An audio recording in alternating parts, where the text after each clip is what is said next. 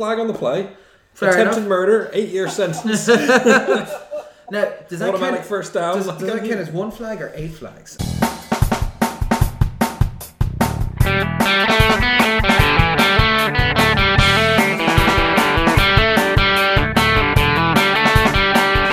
Hello and welcome to All Four Quarters, your one-stop shop for news, views and overreactions to all things NFL. It's week 14. We're getting to the business end. We kind of have separated the people who will be playing in the early part of next year from the people who won't be, and unfortunately we're going to be discussing all of them. So hop on board. So hey, we got Connor here, we've got Harry. Hello. And we've got Ronan. Hello. How we get on, lads? Any crack? I'm tired. I got sent home from work for being exhausted. Solid. Beautiful bit of capitalism there. Compassionate capitalism, my friend. Good God. Yeah, I'm right. What about yourself, Ronan? How's all down in Cork? Pretty good. Man United won, who I support in soccer. The Seattle Seahawks are well on their way to the playoffs. In all of my fantasy playoffs as well. And so sorry to bother you, which was really good this weekend. So pretty just chill, relaxed, winning weekend. Very good. Beating Fulham doesn't count. winning a game competently and comfortably is just so not United like that. Right? I'm happy just to get any win like that at the moment. Yeah, fairly relaxed-ish one. I've been kind of flat to the mat for the last couple of weeks, so I was in doing assignments this week. Had my Christmas party on Friday, forgot my bag in the pub, went back and found it in the pub today, so that was good. That was a roller coaster, a real wild ride Was, there, Connor, yeah? It was not in the last pub, it was in the second to last pub we visited. I was not sure which one it had been left in. But yeah, all good in the end up. So, do you know what's really difficult? Going into a pub and say, I think I left my bag here, and say, well, what's it look like? It's black and it's a normal bag and there's no defining features at all because it's from Pennies. I can tell you what's inside it. There's a notepad and a scarf. We've had a bag to match the description, but it's just full of dildos. Yeah. Oh, that's definitely not my one. Nothing confidential there, no scandal on the way. No. Thankfully, I didn't have anything of note in it because I had a half idea in the back of my head that I might forget it at some point. But yeah, we'll fly on into the news and we'll start with probably some of the main stories this week. Oakland have fired GM Reggie McKenzie. This comes after 2 poor seasons and essentially John Gruden coming in and turning it into the John Gruden show. This was expected and rumoured, and apparently what had been said was they were going to allow him to maybe see out the end of the year and then leave at that point, but he's decided to not do that and said as much to a group of the scouts and whatnot on his staff before departing. So he came in after the Hugh Jackson era. They had some bad contracts. See, this is a part where we disagree a little bit because I think Ronan believes that he did a pretty good job of turning this roster around. I'm not sure he did that good a job turning the roster around, to be honest. With the exception of 1 year where they had an uptick, they've been a terrible team for essentially 12 or 13 years at this point. But yeah, like overall, bad year this year. They traded away a couple of their key pieces, which I'll be honest, I don't think I'm going to put on McKenzie. I think those were at least 50%, if not more, coming from Gruden and his plan to restaff over the next 10 years with his $100 million contract. But this means that obviously they are going to bring in someone who's going to sit well with Gruden for the next while. Overall, do we think this is a good, bad or indifferent move from Oakland? It was an inevitable move. Yes, it's true. We've kind of known this is coming. Like the Raiders are all in on John Gruden for better or worse, so having Reggie McKenzie around as kind of a vestigial part from the previous organization was always going to end in tears. I've obviously made loads of jokes about it, both times that we had previews for what we expected this season, both before and mid-season. And things can now officially not get any worse for Reggie McKenzie because he is leaving the Oakland Raiders, soon to be Las Vegas Raiders.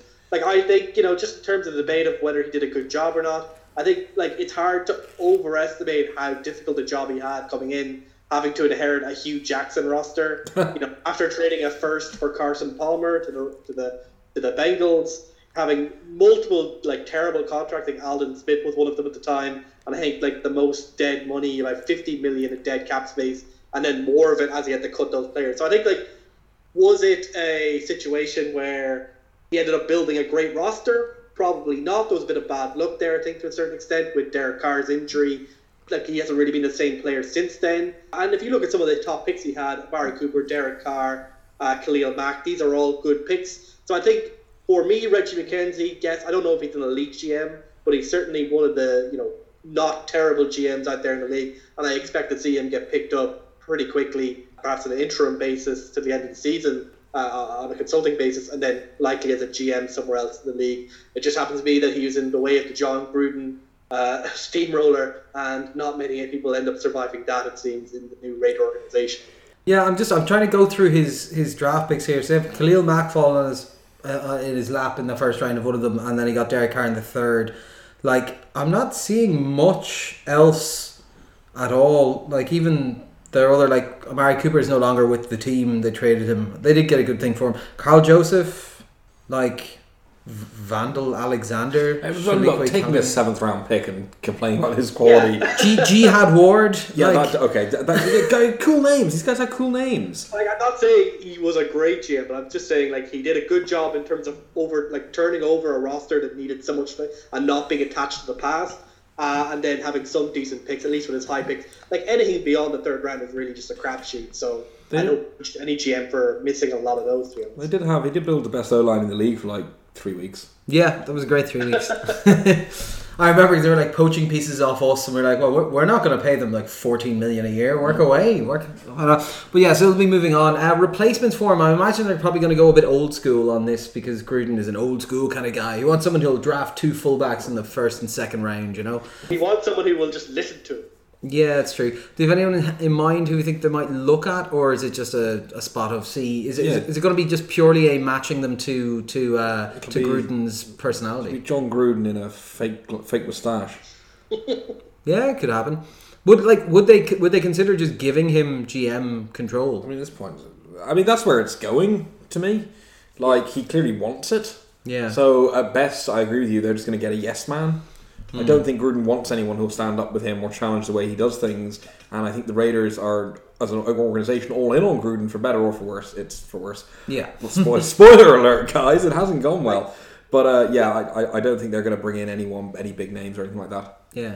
Like, famously, he brought in his entire basic scouting room with him when he became coach. That's not really the move of someone who considers himself just a coach. That's someone who thinks of himself as a general manager as well. No, of course. Other movements in the front offices. Minnesota fired their offensive coordinator John DeFilippo after a loss to Seahawks on Monday Night Football, and a number of quite poor offensive showings, just thinking back to that Bills game. So their interim offensive coordinator and play caller is going to be their quarterbacks coach Kevin Stefanski. So that's Russian for Kevin Stevenson. Yeah. So it was an interesting. This came from obviously the highly touted Eagles offense. Head coach Mike Zimmer kind of let them run with it, but apparently was not a fan of them not getting more use out of their running backs and stuff, going very pass happy. Like, I don't know, one, whether this is a move that will actually allow them to make any push for a wild card or anything at the moment, but also, like, realistically, this was a very highly sought after offensive coordinator. Is the limitations his scheme, or is the limitations... Because we saw good performances at times out of this offense, but then we've also seen them just not be able to do much down the stretch. And I don't know if... Because I don't know about yourselves, I put at least a bit of that on Kirk Cousins, because I don't think he's that good. Yeah, I wouldn't have agreed with you at the start of the season, but I think I'm coming around to your way of thinking on this. I'm a bit confused by Zimmer's approach, because I'm like, look, your running backs aren't really that good. Like, you have 2 of the best wide receivers in the league, you have a very good tight end, you've got, like, Aldrick Robinson as well as I think who catches touchdowns. Like, it's an odd one insofar as that, and then you obviously bring in the QB coach because you're happy with your QB play, so you fire offensive coordinator. I've never understood that move. Yeah. But it went so well in Jacksonville, as we suspected.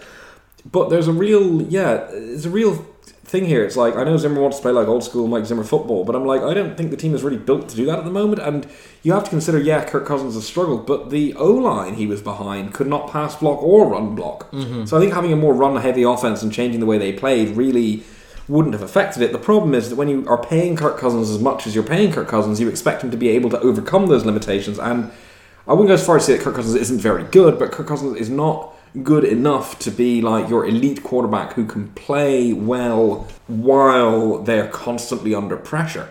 And that's where we've seen the limitations. So I think it, to an extent, it's not necessarily entirely on DeFilippo, but ultimately, if you have this much money sunk into your skill position players, you're meant to be able to work around the personnel weaknesses that you have. And the Vikings failed to do that catastrophically. And we saw Cousins, we saw it again this week, just melt down when he's put under pressure in games. So yeah, I think there's a fair bit of blame to go around. I don't think it's as simple as just pointing to one person or the other. But I can see why when you've got this much money and this much talent locked up, I can see why the OC is going to be the first guy to go when you fail like this. Like, this is the thing, because I think I mentioned some of these beforehand, but it just to state like some of the Kirk Cousins stuff, right? His record in primetime games is 5-13. His record against winning teams of his career is 4-24. His record against winning teams this year is 0-5, and his career road record is 12-23-2. This is not a guy you should be spending $90+ million building a franchise around.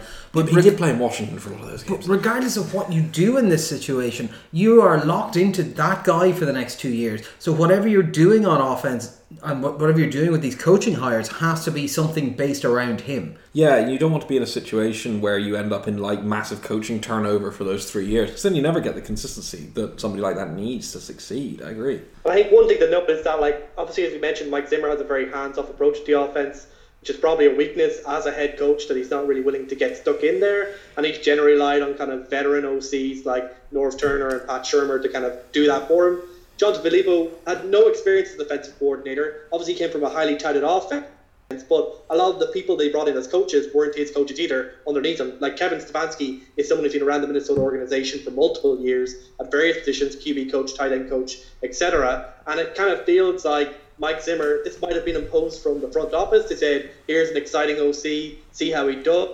Zimmer's like, okay, whatever, we'll see how it works. And now Mike Zimmer's like, no, I want a guy I know has run an offense that I liked before and give this young guy a chance who I trust. And maybe he'll run the type of offense that I want with the run heavy and stuff like that. I think it doesn't speak well to Mike Zimmer as an organizational head coach that this has happened. And the Minnesota Vikings, they still have a bit of time to get to the playoffs, but it isn't hopeful for them really making a push postseason, even if they make it there. Yeah, no, of course. And I would say we'll see it more in the off-season as well, but I'd imagine there's an outside chance of us looking at Filippo, given the current offensive struggles and confusion that's happening in the Eagles organisation, about whether or not he might try and look at a return there back to the quarterback where he was able to get good success with, who probably needs a bit of a hand at the moment in how they have been performing. We'll move on to some of the injuries. We had a couple of season enders this week. So Denver wide receiver Emmanuel Sanders has torn his Achilles and he is gone for the season. And New York Giants safety Ladin Collins has injured his shoulder and he's also gone for the season. He's also becoming a free agent this season, so that might be interesting. Also, LA Rams running back Malcolm Brown has done his clavicle, so he's at least gone for the rest of the regular season, but probably the postseason as well. So I suppose out of these ones, it's hard to say what the big push is here. Like, backup running back for LA Rams isn't that big a position. Emmanuel Sanders going down hurts that Denver team who are trying to push for a wild card spot, but realistically they're getting more time with their rookies and they seem to be getting some production out of them, although it is a thing where this offense was essentially running through him and through their young undrafted rookie running back, so this is going to hurt them in the stretch, especially given they've also had those injuries the last couple of weeks to their defensive players. Do we think these are going to have an impact on the postseason at all? No. Yeah.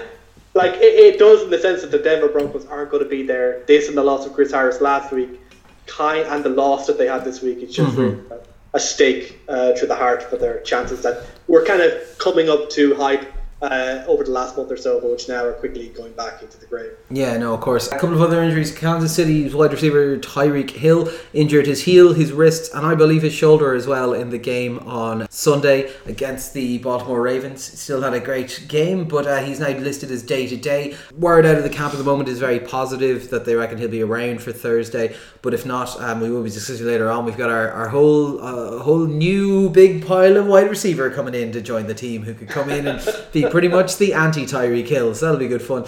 Tennessee's offensive tackle Jack Conklin has injured his knee. He's gone for a few weeks but might be available for the playoffs if they make it. And Dallas's offensive guard Zach Martin has an MCL sprain and he will be week to week. There's a few others that are outside of the playoff picture, so that's LaShawn McCoy is day to day, Jordan Reed is week to week, and Corey Clements is week to week, as well as Boston Scott is now coming in off the New Orleans practice squad to try and make up for that Philadelphia team, which seems to be going nowhere. So what do we make of these ones? Any of these going to have a big impact? I remember the Boston Scott hype train. We didn't until you mentioned it. Yeah, Boston Scott hype train. Week 4 of preseason to week 4 of preseason. R.I.P. Tyreek Hill, if he misses time, obviously big, huge Thursday night game against the Chargers. That makes a huge difference on offense, as we saw this week. So I'm sure you're praying that the positivity is justified here. That's how Eric Berry. He's definitely ready this week. And that's what happened. This is the problem. When you hear day to day from the Kansas City Chiefs, it worries you, because Eric Berry's been day to day for about a year and a half now. The guard injury for Dallas could be a bit of a problem, because Zach Martin is quite key to what they do on offense. Dallas are pretty much safe now that they've beaten the Eagles this week, so they should be okay if he makes it to the playoffs. Yeah, so thankfully not too much in the injury section this week, so that's fine. We'll move on to Controversy Corner. Leonard Fournette's in trouble for threatening a fan. Apparently he did so after usage of a racial slur, so the team are not going to discipline him, which I think is fair enough if that's the case. I presume they'll do a quick investigation to see if that was the case, but yeah. Yeah, they'll ask his college teammates if he's seen the type. Yeah, it appears to be the way things are done now. Yeah, it does. It does a little bit, but yeah, so not like Fournette he's having a bit of an old feisty season, shall we say? Yeah, there's a lot of. To be honest, that whole team is a little bit of a. I don't blame him though. If fan was being racist. Oh yeah, 100%. Crime and punishment. Basically, Brandon Browner was given 8-year sentence for attempted murder of, I believe it was his ex-girlfriend. Yeah. He's a dick. He's a piece of shit. Yeah. So good stuff. Yep. Off to prison with him. Long snapper Kyle Nelson. This is brilliant. Long snapper Kyle Nelson has been suspended for 10 games for violating the PED policy.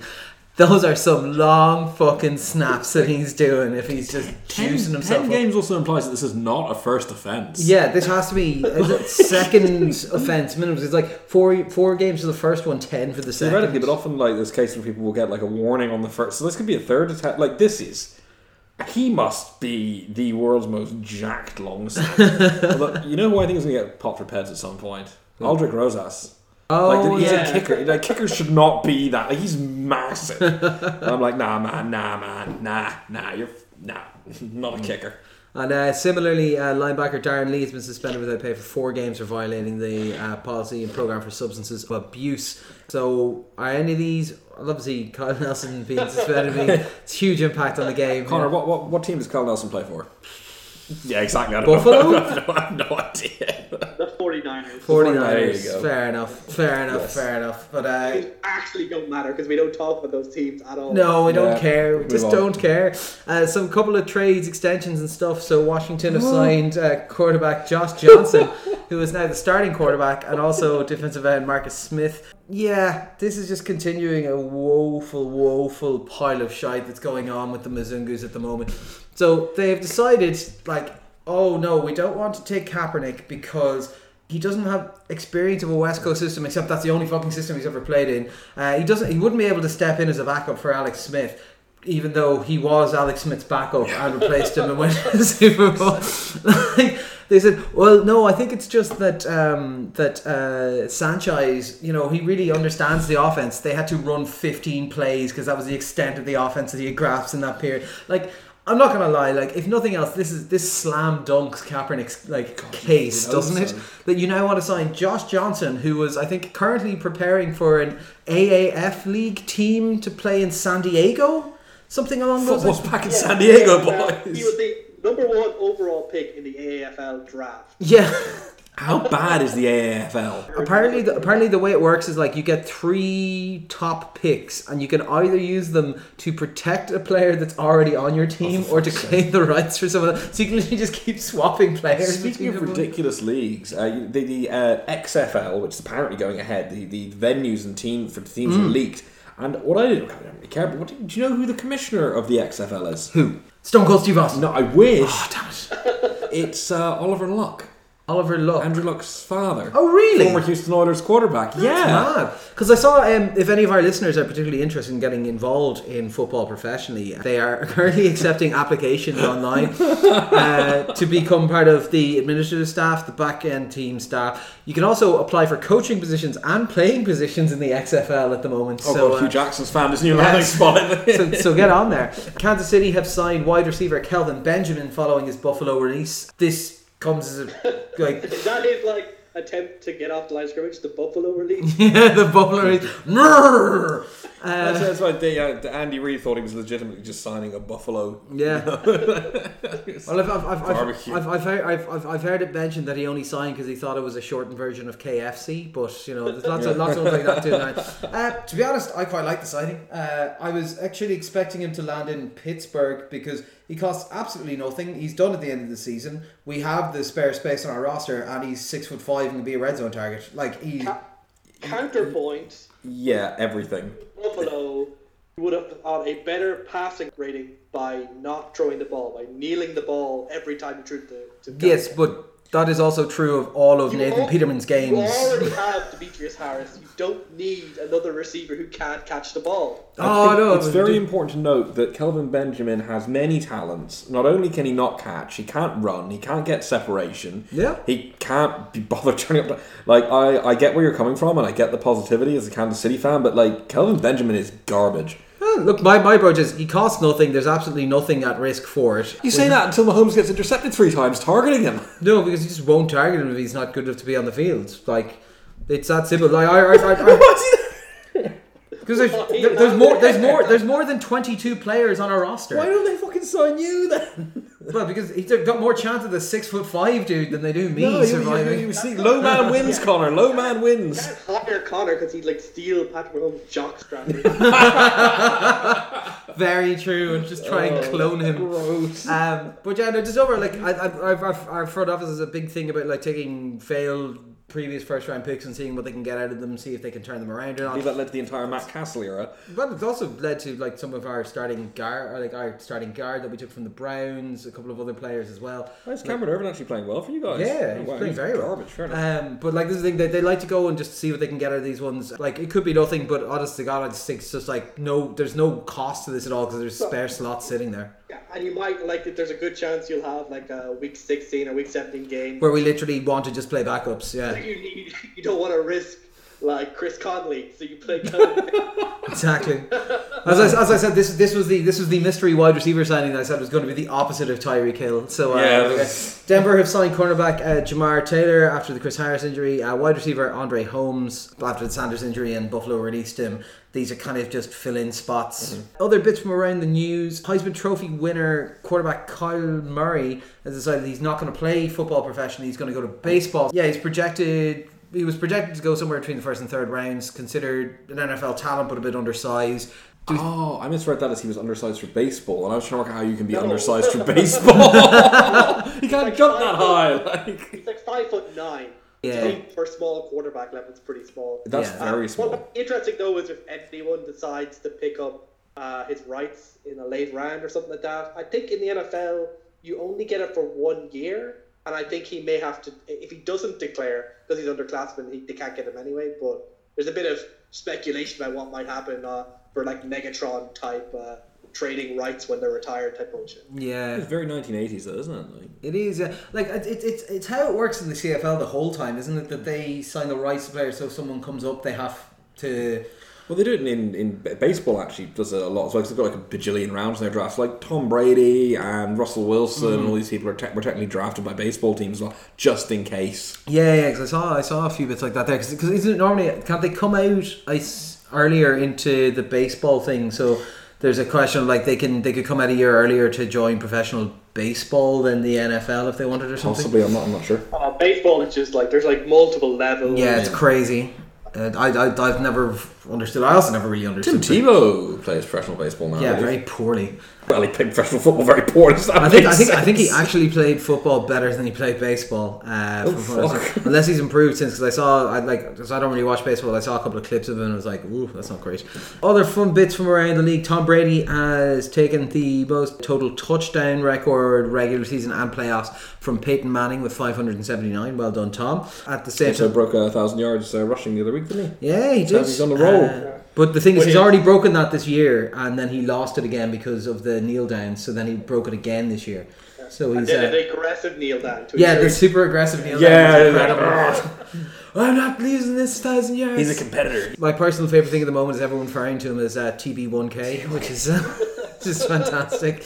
Also, like all the arguing online that he should have won Ground Player of the Week. Absolutely, Fantastic. NFL needs to do more memes. Aaron Rodgers then took the most pass attempts and then interception record off Brady. He has 359. Taysom Hill became the first quarterback to block a punt in NFL history. It's a bit of a stretch to call him a quarterback, isn't it? He's listed as a quarterback. God, yeah. He lines up as a quarterback. Is he a quarterback then Lamar Jackson or Josh Allen? This is the future, Connor. Except for Pat Mahomes, who is the actual future. I was going to say, like I'm sure technically Dontari Poe could be classified as a quarterback then, because he scored a passing and a rushing touchdown. Like, But yeah, Taysom Hill, first quarterback to block a punt, and Cleveland are not the last team in the AFC North for the first time since December 2014. Congratulations to Hugh Jackson for leading 2 teams to be last in the AFC North this season. That's impressive, isn't it? Yeah. And the only other thing we just saw was some people. We've got a question coming in about this, and we'll respond to it then. But Joe Philbin used up all his challenges in about. In the first quarter of a game, and then was not allowed to challenge from that point on. How was it? Was it just overexcited to be back? Like, so was it like 2 minutes into the game or something? Yeah, there was 13:37 on the clock, which spells kind of elite if you look at it a certain way. Yeah, that's true. Yeah, it does. Well done, Joe. Good to have you back. We'll respond to that in the questions section. But yeah, we're going to move on to have a look at some of the games from last week. So we had a couple of good games this week. Up in the Ring of Honor is New England at Miami, 34-33 Miami. This was an absolutely excellent game to watch. Not sure so than I thought. It was just memes about it being a close game normally, but this was actually very, very good. Incredible ending to the game, obviously, with the I believe it's called the Miracle in Miami at the moment, where they had lateral plays and Kenyon Drake managing to take it around the corner to beat Gronkowski, who was in the back section as part of the hands team for the assumed Hail Mary. There's question marks over why, with that distance to go, they had a hands team for a Hail Mary in, given the injury to the quarterback and how unlikely it was for them to be throwing that far. But this was a game where both teams were going toe-to-toe. I think the first match between these two teams where both had 3 touchdowns in the first half. Just very exciting. Tannehill looked quite good, 256 yards and 3 touchdowns. They got some good performances on the ground. There was a couple of shaky moments from New England in this. Tom Brady had a couple of sloppy moments with a sack to miss out on a field goal at the end of the first quarter, and a couple of just bad mental errors happening here and there. But we know that this is one of the only spots that seems to always catch this New England team, is travelling down to Miami and not being able to, stand the heat or whatever the terminology that's normally used in here. So, Harry, obviously we were kind of half expecting this to happen, as we always joke about it, but watching this performance, what were your takeaways from New England? Because it wasn't just that, they weren't in the game, there was actual kind of mistakes made and strategic errors being made as well. It's the National Football League. No one died. On the Cincinnati. On to Pittsburgh. Yeah, this was a weird game. These tend to be. I do think it's very on brand for Miami that, like, what is essentially a fucking meaningless game becomes their miracle, but whatever. That's the Dolphins. Sad. Still in the wild card hunt. So they can get annihilated by whatever shit team wins the AFC North again. Yeah, look, this was just a weird game. Like, Brady had a good game. The offense looked quite good. The defense looked terrible. The final, like, it was sloppy. I think you're right. And I think it was just one of those games where all those little things that go wrong kind of coalesce into one game and just become a giant shit show, really. Mm-hmm. Like, missed kicks happen. Quarterbacks taking sacks where they aren't meant to happen. The play on the final lateral play, which was just a moment of stupidity from the corner where it just seems to go for the interception, then hold off on the tackle. Like, Drake should have been wrapped up almost immediately. Sorry, not Drake. The first player who caught the ball should have been wrapped almost immediately. Even that play was just incredibly sloppy in its execution. And there was a broken tackle as well. Well, I wouldn't call it a broken tackle. Carl Van Noy kind of took the fit and fumbled the back him, of. Yeah, he didn't really make good contact. Can't really call it a broken tackle. That was just a linebacker not being fucking fast enough. So just a lot of those things happening in one game make it look a lot worse than it was. But like the Pats often lose in Miami, I struggle to view that as being anything other than just a collection of aberrations. We know this New England team is not that good. Like, as in it's good, but it's not the world-beating New England that world-beating, they'll play in America. You know what I mean? Oh, don't doubt they'd beat like the Japanese national team or whatever. Would, yeah. We want Bama. So like, I mean, it's just one of those ones where it's like, look, we know New England this year are kind of a bit all over the place, particularly on defense, and we saw that.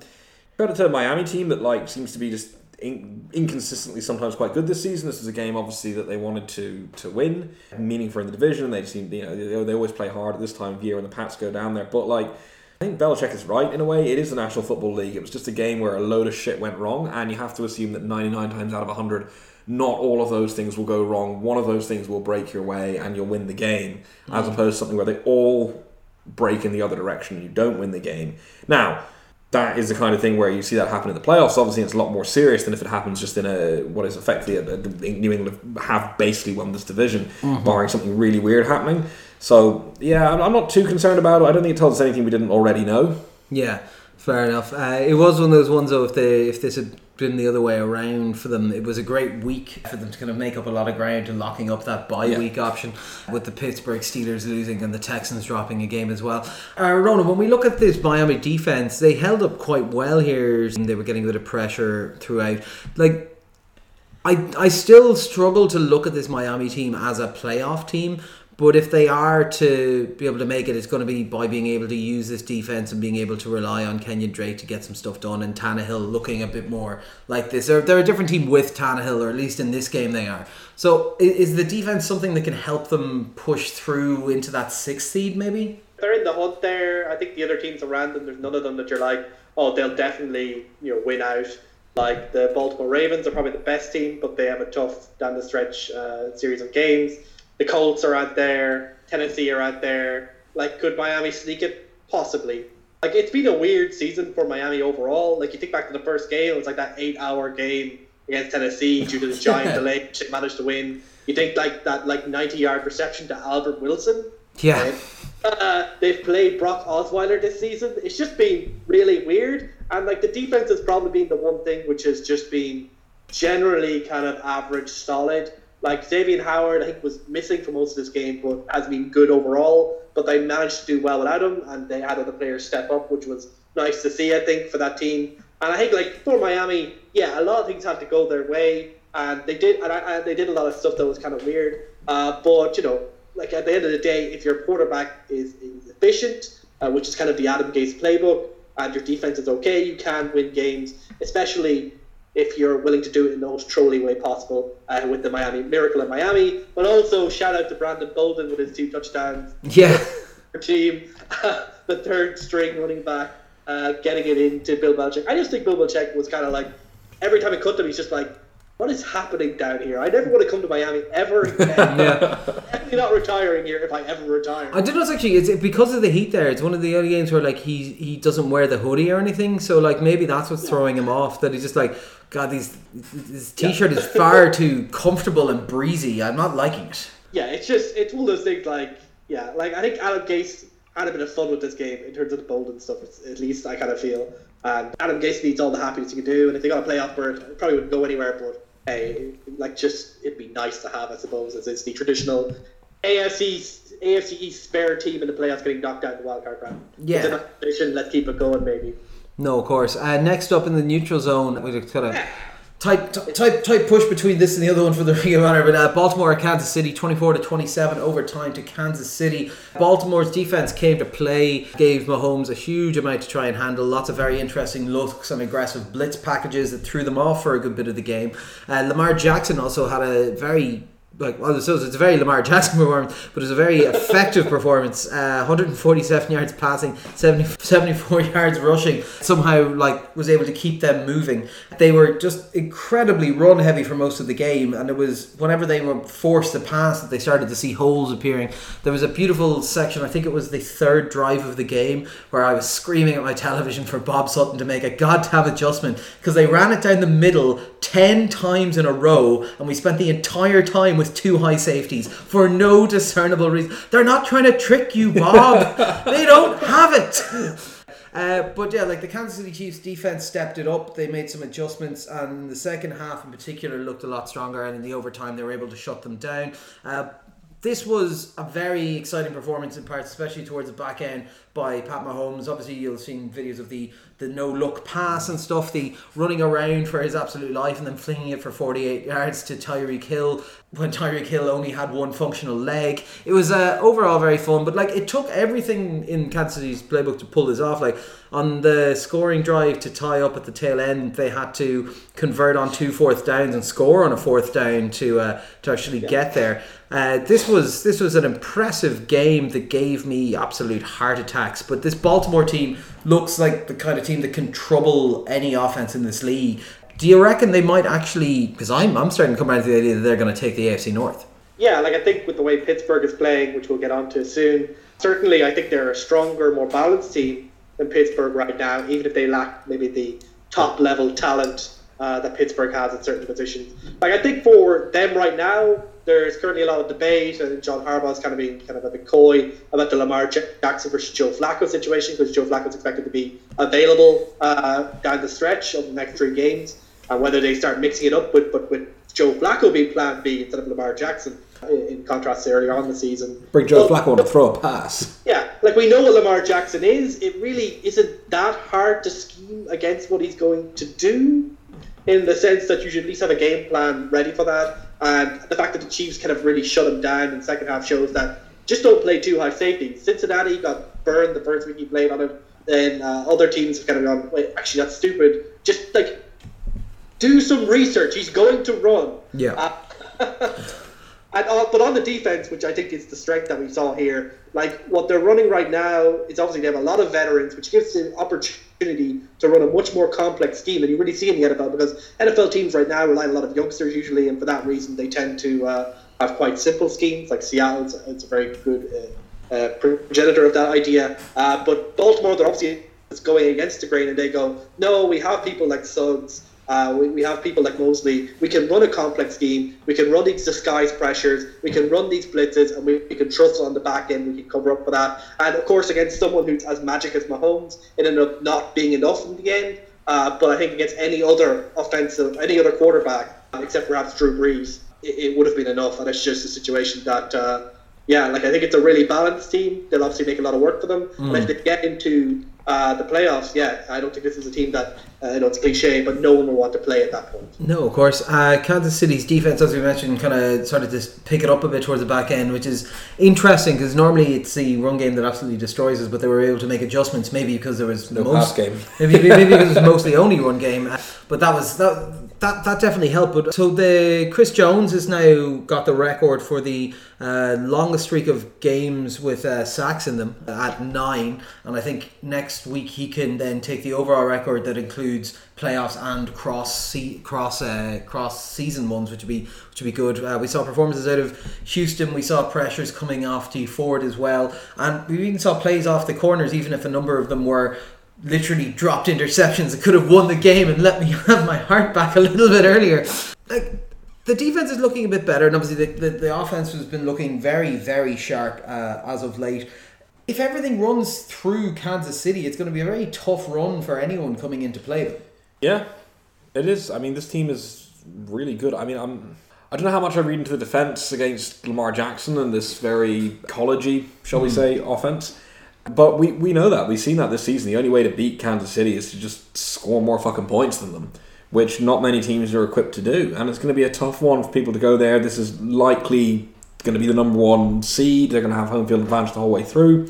We know Arrowhead is not the most welcoming place to go and play. And it feels like this team is probably not... Well, it feels like, you never know, but this team feels a little less psychologically fragile, perhaps, than some of the other ones, given the way they're playing. Some of the past teams, obviously, that have made the playoffs. I can't see this team losing to an AFC South opponent. Any famous last words. But yeah, this is... Don't you put that evil on me, Ricky Bobby! Football is easy. Yeah, this is really exciting. Like, they're a fun team. They're a good team. You do wonder though, like, again, it's who comes out of the NFC is going to be the real. Like, I mean, this team has to be very heavily favoured to go to the Super Bowl, and it's like really the only thing that's going to knock them off is either the Pats, if the Pats can get their shit together for 10 minutes, which seems to be inconsistent. That's it on the AFC side, unless this team like absolutely shits the bed against somebody rubbish. Yeah. Like, it's very difficult to see who stops them. Then it's a case of, right, is it going to be the Saints? Is it going to be the Rams? Well, that's a different story. But right now, it's very hard to look past this team as being an AFC champion elect almost.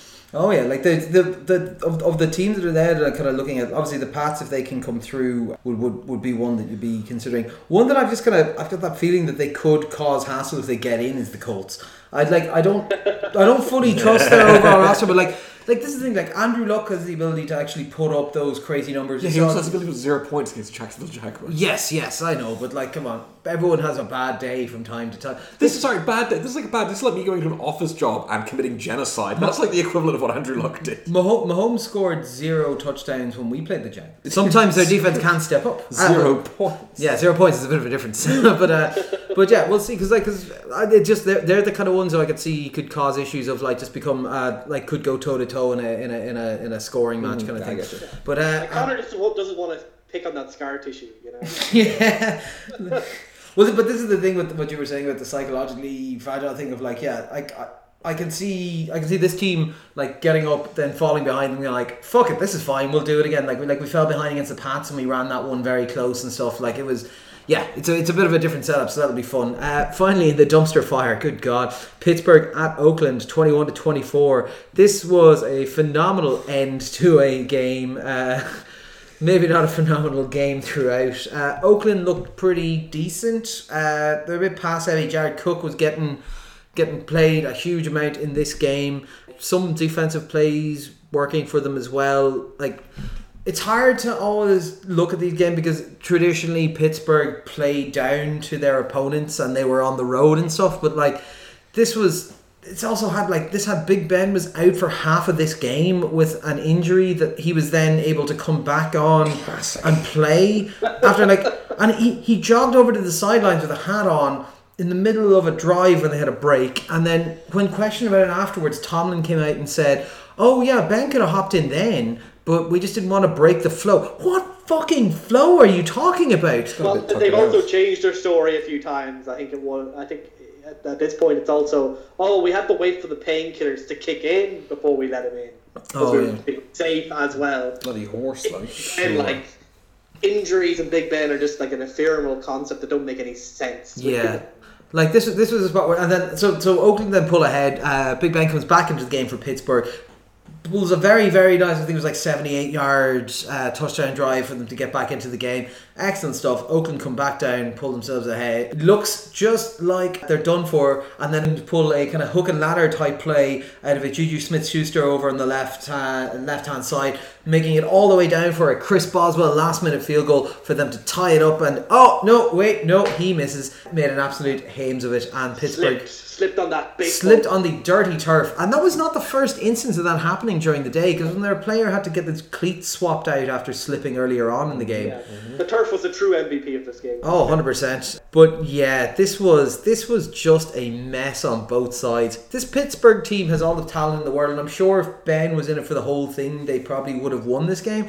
But this doesn't really look like a threatening kind of playoff team, and they have to go, I think, to the Pats and to the Saints in the last 2 weeks, or in the last 3 weeks. Oh, what's that? Pittsburgh can't beat a shit team. Played like shit again. Like, they're not going to beat the Pats or the Saints because they never will. Like, but this is Pittsburgh. Yeah. Like, they'll tear teams apart and then they will absolutely crap the bed.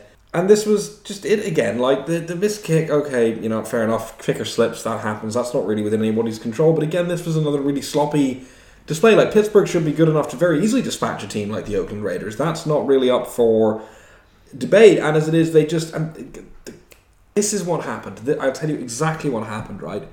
And it's the same thing that Kansas City noticed this year, that New England first noticed, which is that if you put a tight end with the number 87 on the pitch, Pittsburgh will not cover him. That's exactly what happened. Jared Cook got like 1 million yards. But this thing, Pittsburgh's defensive scheme, teams know how to beat it by now. And it's, do you have a decent tight end? Yeah, okay, fine, we can beat the Pittsburgh Steelers. And that's what Oakland did. Like, there's a real inability to adjust in this team, both offensively and defensively, and I think we saw that again. This is a team that they should absolutely handle, but this Pittsburgh team was figured out like 5 years ago, and that's why your talent can only get you so far. At a certain point, you will get out-coached, and being out-coached by John Gruden at this stage is absolutely bloody embarrassing, but that's exactly what happened. Pittsburgh have their frailties, have their problems, but there's a lack of inventiveness about this team at the moment. I don't mean the individuals that can ladder play is very exciting, but like the overall way they play games, people know exactly what they're getting with the Pittsburgh Steelers, and decent coaches, or John Gruden apparently, are able to exploit it fairly easily, and we saw it again. Yeah, no, of course. Like Oakland, obviously, this is a good win for them, although it moves them further away from the first overall pick. So this is the thing. Like, I got to cheer for like Pittsburgh losing and Oakland getting worse draft picks. So I'm 100% behind that idea. But is there positives to be taken from this about pieces they can build around? This was definitely the best game that Carr's had outside. Like, he was pretty good last week as well, stat line wise. But like, does this give you hope for the future in Oakland, or is this just literally a kind of, well, this is what happens when you get to spend most of the game at home playing against a backup quarterback? Yeah, like I think, like as you mentioned, without their starting running back as well. Yeah. Yeah, like a lot of things went in their favor here to get this, but like we saw in the Kansas City game last week, that they do seem to be turning into at least a decent imitation of a functioning football team compared to where they were earlier on this season. The weird thing about this team is that yes, they're kind of coming into form, and John Gruden is perhaps getting used to being a football coach again. But then you look throughout their entire roster and remember that they have 3 first-round picks. You're like, how many of these players are going to be here next year? Or is John Gruden just going to get 3 first-round picks and then not play them, and instead play like Jonathan Hankins and Jared Cook and like Jordy Nelson and Doug Martin and like and fucking like Coney Ealy and whatever, like just these like series of veterans and stuff like we saw in the fucking safety with like Reggie Nelson.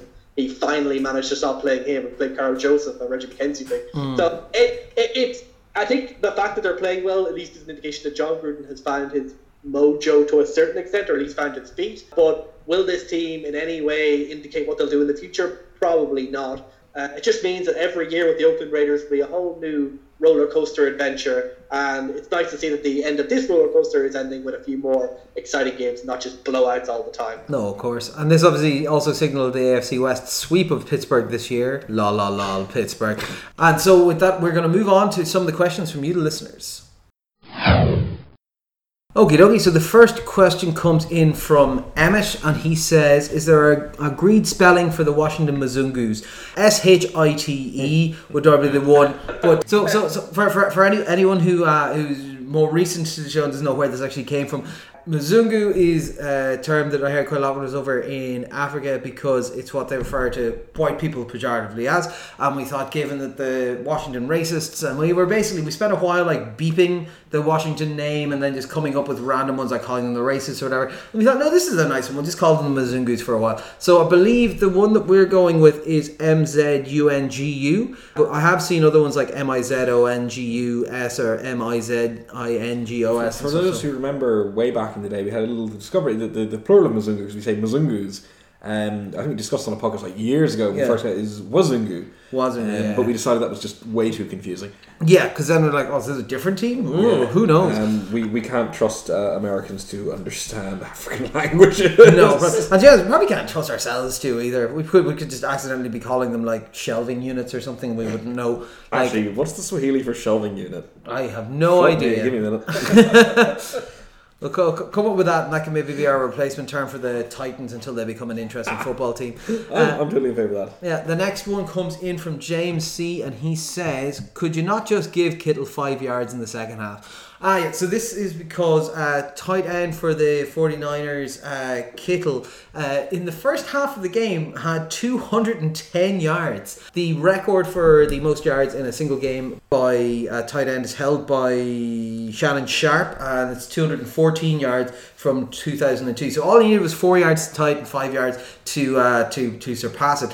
It's somehow 210 yards in the first half, and I know they were kind of defending a lead and probably just very run heavy and not doing much. Would you not just set up like a little bubble screen or a quick out or something for him and get him the 5 yards? Because it'd be a nice little story. I'm with that idea. No, you can't have a glory boy while the team is struggling.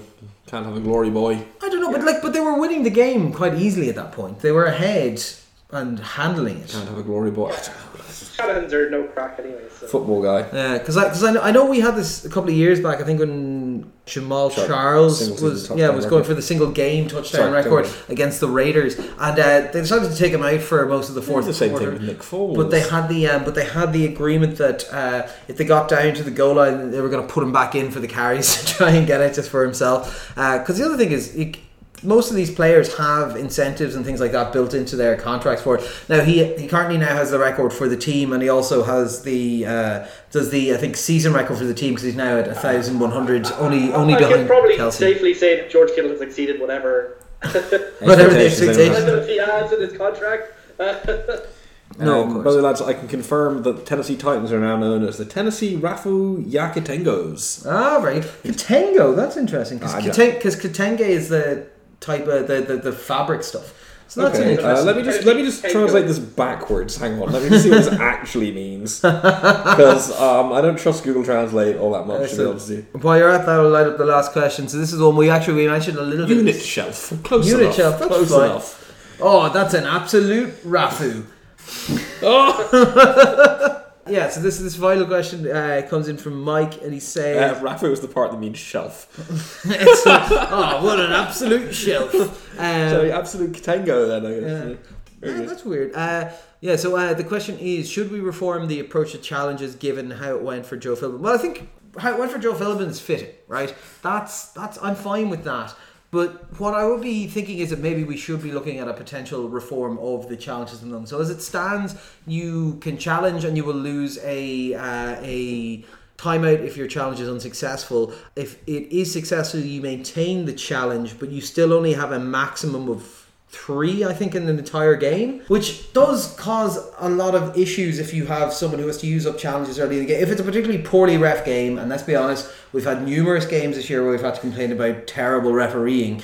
Like, surely if you make a challenge and the challenge is successful, it should just go back into the pocket. Joe Philbin will try. Joe Philbin was... No, he unsuccessfully challenged twice, so he wouldn't get those challenges. Back. No, because you don't get them back if you're wrong, but you get them back if you're right. I think they should. I think it's infinite challenges for Joe Philbin. Oh god, that game will still be going on. It will beat the one that was delayed by the thunderstorm for the longest game. If it's your first game, maybe you get more challenges. Like, just be aware, like, the big problem with this is that there's 2 types of coach this would be awful for. A, the really petty coaches, like probably something like Rex Ryan would be like, I will just take a challenge every time, please. And then you just know that someone like Bill Belichick would find some tricky way to make this into, like, he'd be like, oh, my player, like, instead of having a player fake an injury, he could just throw a challenge flag. And then, now we can change our defensive formation on the fly. Yeah. Like, some coaches are so awful and some coaches are too good to really move beyond it. It's working okay right now. Yeah, we'll see, because there's a wide discussion, we'll probably have it over the off-season, about things that are reviewable and things that are not, and that being an issue in and of itself as well. But now maybe this is me, but like I struggle to particularly care insofar as that, like, referees make mistakes and it fucking sucks, but like it all balances out really.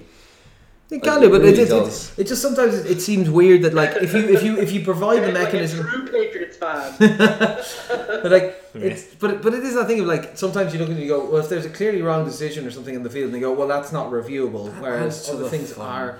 Like, it can be, but it can also be incredibly infuriating, I think. Yeah, but I mean, think about what the fun we'd have of, like, you know, that Cleveland Browns fumble from the other season had been accurately reviewed. In fact, they did review that. I don't know what they've fucking done. See, video technology isn't infallible. No, of course not. But I think it's fine. I think the risk you run there is that it does make the game unwatchable if coaches abuse it. And it's the same in every sport with challenges. In cricket, in tennis, where challenges are given to a team or an individual player. If it's an individual sport, they have to be limited to avoid abuse. And I think Ronan is exactly correct on that. So I think this is so far down the list of priorities. I think what you said, what can be reviewed, is I think a much more interesting and pressing question. Yeah, and we'll probably have a chat about that during the off season anyway. But we'll move on and have a look at the picks for next week.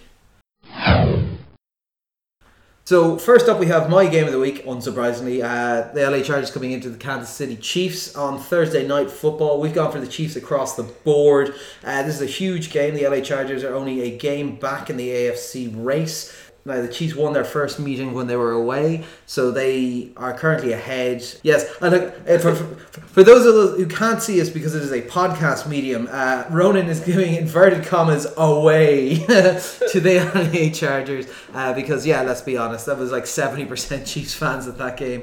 Yeah, this should be a very, very exciting game. The Chargers are in good form at the moment, playing quite well. I didn't think they did a great job last week, but like that was they have a kicker. They do have a kicker who is roided to the fucking gills at the moment. Didn't they find him in Canada or something weird? Possibly, or they found him down the local CrossFit, maybe.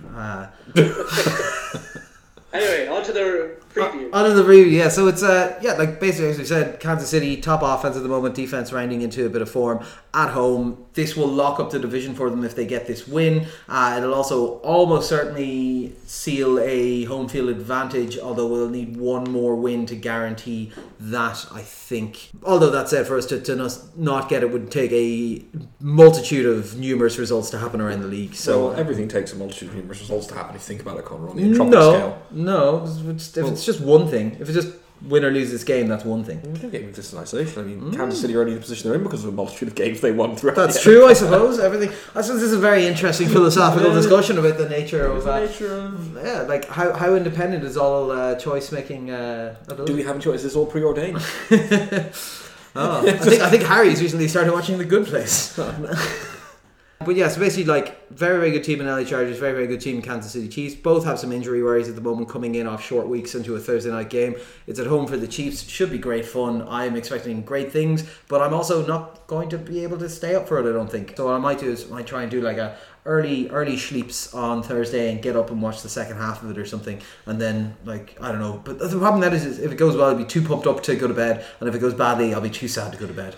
It'll be fine. Tell your public sector employers that you were on a tea break or something. Yeah, something along those lines would be fine. But yeah, exciting game then. Houston at New York Jets. We've gone for Houston across the board. Fitz? Yeah, like the Jets got a win, basically, with Sam Darnold back in the game. But Sam Darnold's hobbling around. He's pretty much just been going in there because they want to see him.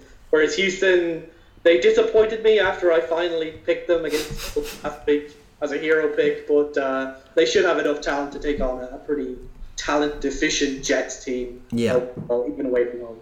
Yeah, the Jets just seem to be trying out a couple of players to see who they want to keep on the roster next year rather than anything else. Cleveland at Denver up next. You guys have gone for Cleveland. I've gone for Denver. Harry? Very close to picking Denver on this one, but with all the injuries and how bad they look this week, Cleveland, I think, are a team that are really like turning the corner. Playoff relevant Cleveland Browns. Oh, yeah, playoff relevant Cleveland Browns. Called it at the start of the season. No, they're not like this. Oh God, not like this. Yeah, like I think Cleveland are fun. They look good. They've got well, they don't look good. They look a lot better. They've certainly got talent. Denver look like after a real push, they seem to just run out of steam a little bit at this stage. And I think obviously the loss they suffered and the injuries they've suffered have been pretty demoralising. Whereas Cleveland are just sort of at this scene bopping around having a bit of fun, really. And I think just given the circumstances they're in, I'd lean towards Cleveland having enough talent to take this one. Yep, I'm just going with both teams are fairly mediocre to poor at the moment, and Denver are at home. Arizona, Atlanta, this football game is happening. We've gone for Atlanta across the board because Arizona are terrible, Atlanta aren't much better, but they are really better, and they're at home. Oakland at Cincinnati. I've gone for Oakland, Fitz has gone for Oakland, and Harry's gone for Cincinnati. Ronan, quick. Like, they're both inexplicable teams who are bad. Cincinnati played okay last week. Oakland won a game last week. So who cares? But Oakland, because maybe they're going to just win a few games because they can. Cincinnati have some better players, but Oakland show that they can beat teams with backup quarterbacks in place. And this time they'll get them for a full game. Oakland Raiders had hard. Football in the groin. Football in the groin. That's literally the only reason I'm picking Cincinnati. Miami at Minnesota. I've gone for Miami and you two have gone for Minnesota. Harry? Yeah, this was one I was kind of close on, and then I remember the Miami Dolphins actually suck except when they're playing the Patriots this time of year in 100-degree heat. So yeah, I still don't think this Dolphins team is very good. I think this Minnesota team, and I've been saying this a few weeks, is also not very good, but I think they are more talented, and maybe this firing of DiFilippo will make the offense fire a bit more. I don't know. I just have no faith in Miami, even though they won. Miami have a ever so slight winning record, which means Kirk Cousins cannot defeat them.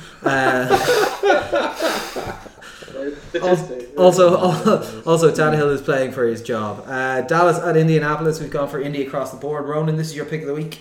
Yeah, I think it's an interesting game between two teams. With Dallas almost certainly in the playoffs now after defeating the Philadelphia Eagles last week.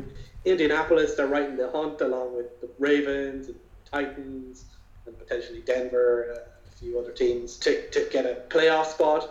Indianapolis, they got a huge win against the Texans after getting blanked by the Jacksonville Jaguars week before. So they're a bit unreliable and unpredictable right now.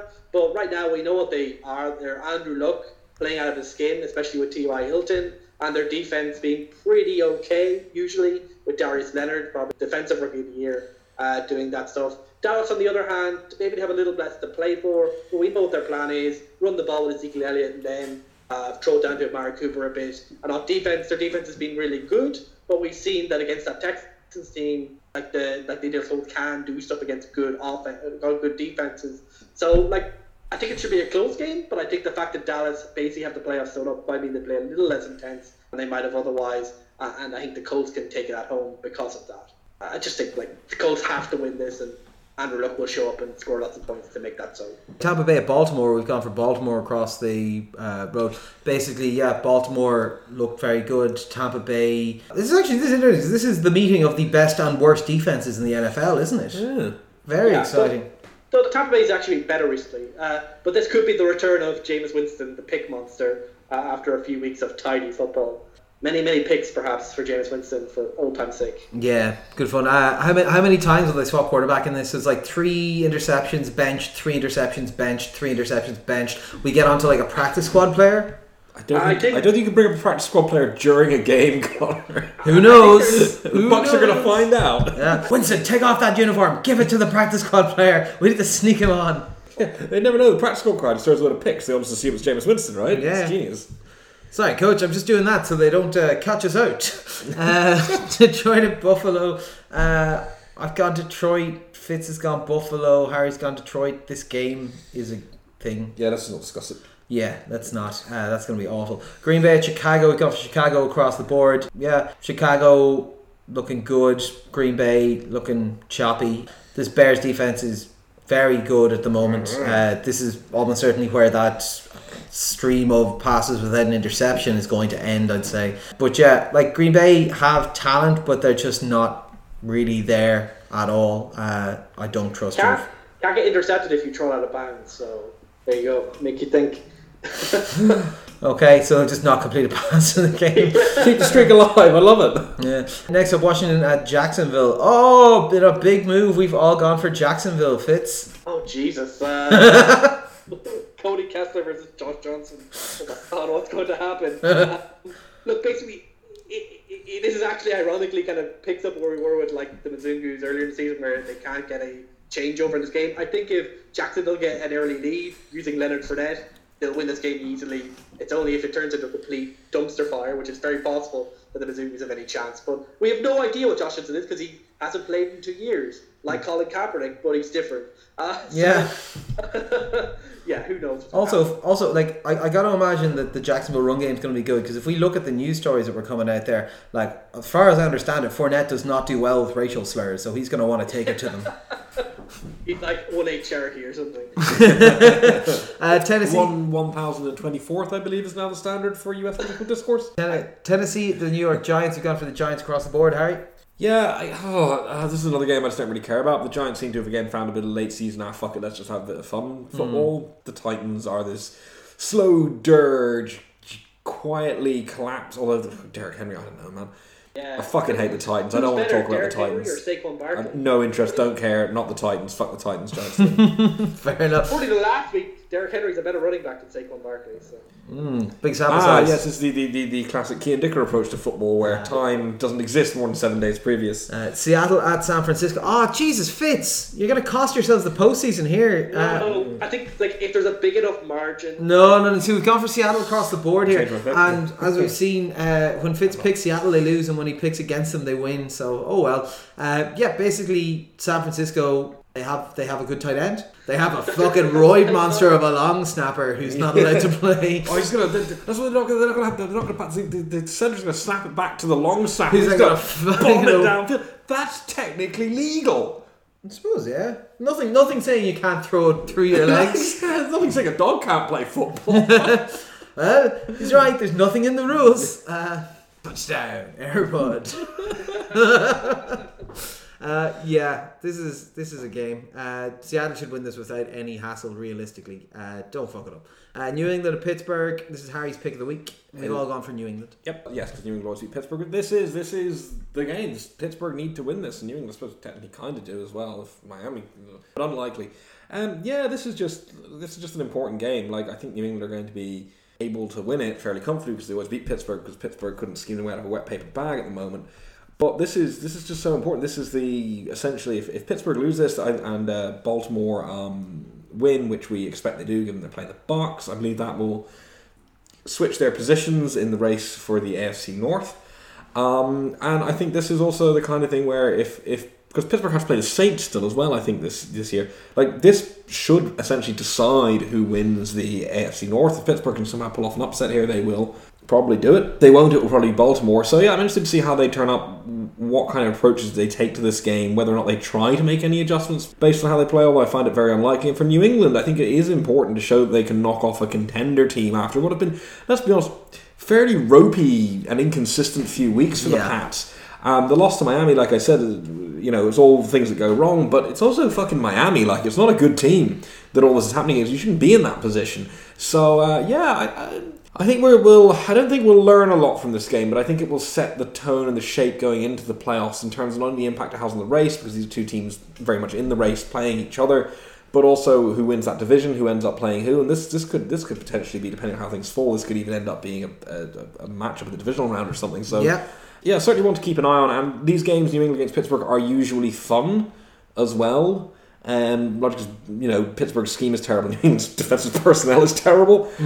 So expect a lot of yards in this one and at least 3 fake big Ben injuries. Yeah. Why not? It's like, do you think he was just really into James Brown when he was younger? You know how James Brown used to fall down after a thing and think he was hurt, get carted off with the jacket around the end. It's like, no wait, I gotta do one more song, and go back out. It's like, oh, the crowd, they love me. To be honest though, if his theatrics this week proved anything, he gave them long enough to see they don't have a replacement quarterback in house yet at the moment. Anyway, no matter what you want to think about it. Next up is Philly at the LA Rams. You got for the Rams across the board. Bits. Yeah, the Philadelphia Eagles don't have a secondary, and the Rams are pretty good at passing the ball, so that would probably be decisive in this game. And the Eagles' sad season will continue. I'm just confused why you specified secondary. You pretty much could have said about any part of the football team. No, their secondary is particularly bad because every secondary player is injured, and they're relying on street free agents to fill in. It was a joke. Amari Cooper just got how many yards? God, 187 or something like that. Yeah. Darren Sproles is back though. Oh, is he? Yeah. Yeah, he juked Leighton Vander Esch out of his shoes. It was like, what? Oh yeah, I saw that one. Actually, that was great. Philly will score points. Yeah, he definitely should have scored that touchdown. This will be kind of hopefully a get right game for the Rams, because they have been ropey for the last few weeks since coming off bye on offense. Just nothing has been firing correctly at all for them. And finally, New Orleans at Carolina. We've gone for New Orleans across the board. I was almost tempted to take Carolina in this one because New Orleans have also looked ropey for the last couple of weeks, but let's be honest, Carolina team is just so up and down. New Orleans are making a strive towards... They need to keep up pace to make sure they ensure themselves a bye going into the postseason and some home field advantage there, because they are a much better team at home than they are on the road. Hence the slight worry when they're heading over to Carolina, but it should be alright.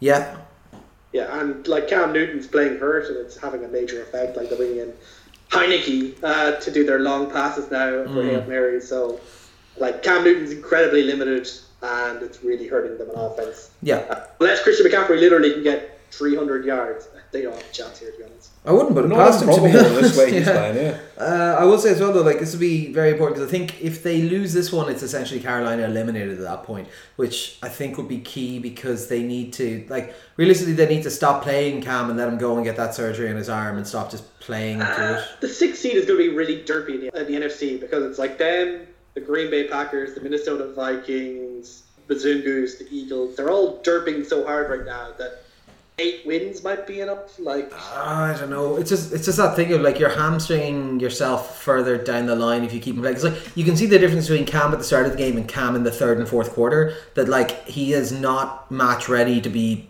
doing a full. And God help him if they go to fucking overtime. Basically, I'm just saying the team that does roll in at the number 6 seed in the NFC is likely to just slump over. Guys, the city of Oakland is suing the Raiders. Oh, very good. And the NFL and all the other teams. Really? Antitrust lawsuit, yeah. Fair enough. I suppose they probably saw, I don't know if you guys saw it last week, that the Rams paid out $24 million in a settlement. Was this the PSL fuckery? The private seat licenses, and that was just the first part of, I think there's 2 or 3 other lawsuits coming from the city area and stuff towards them. So I imagine this is probably just following the same suit, that now the guys are definitely gone. But Stan Kroenke, he's a billionaire and he's whatever. Whereas it might be a bit guys, could you help me out, please? Yeah, if you want to know whether or not the Raiders have the money to pay and settle these type of lawsuits, just look at the haircut that their owner has. Well, spend his money at PF Chang's. And John Gruden's. P.F. Chang's and John Gruden's. Yeah, I was about to say what Mark Davis' personal fortune is what I got 500 million, which is a lot of money. But that's like only 5 John Grudens. Yeah, but I believe a lot of that's tied up in the Raiders. So. Yes. Yeah, because I think they leave a lot of the money is generated in that entity as well. So he doesn't. Yeah. Stan Kroenke owns several teams and is an independent billionaire. Yeah, and a complete dick. Yeah, I'm not really used to this like shocking world where Stan Kroenke's teams are good. Weird. Any other crack with yourselves? Any plans for the rest of the week? Etc. I am finished at work on Friday. Oh wow, finished early.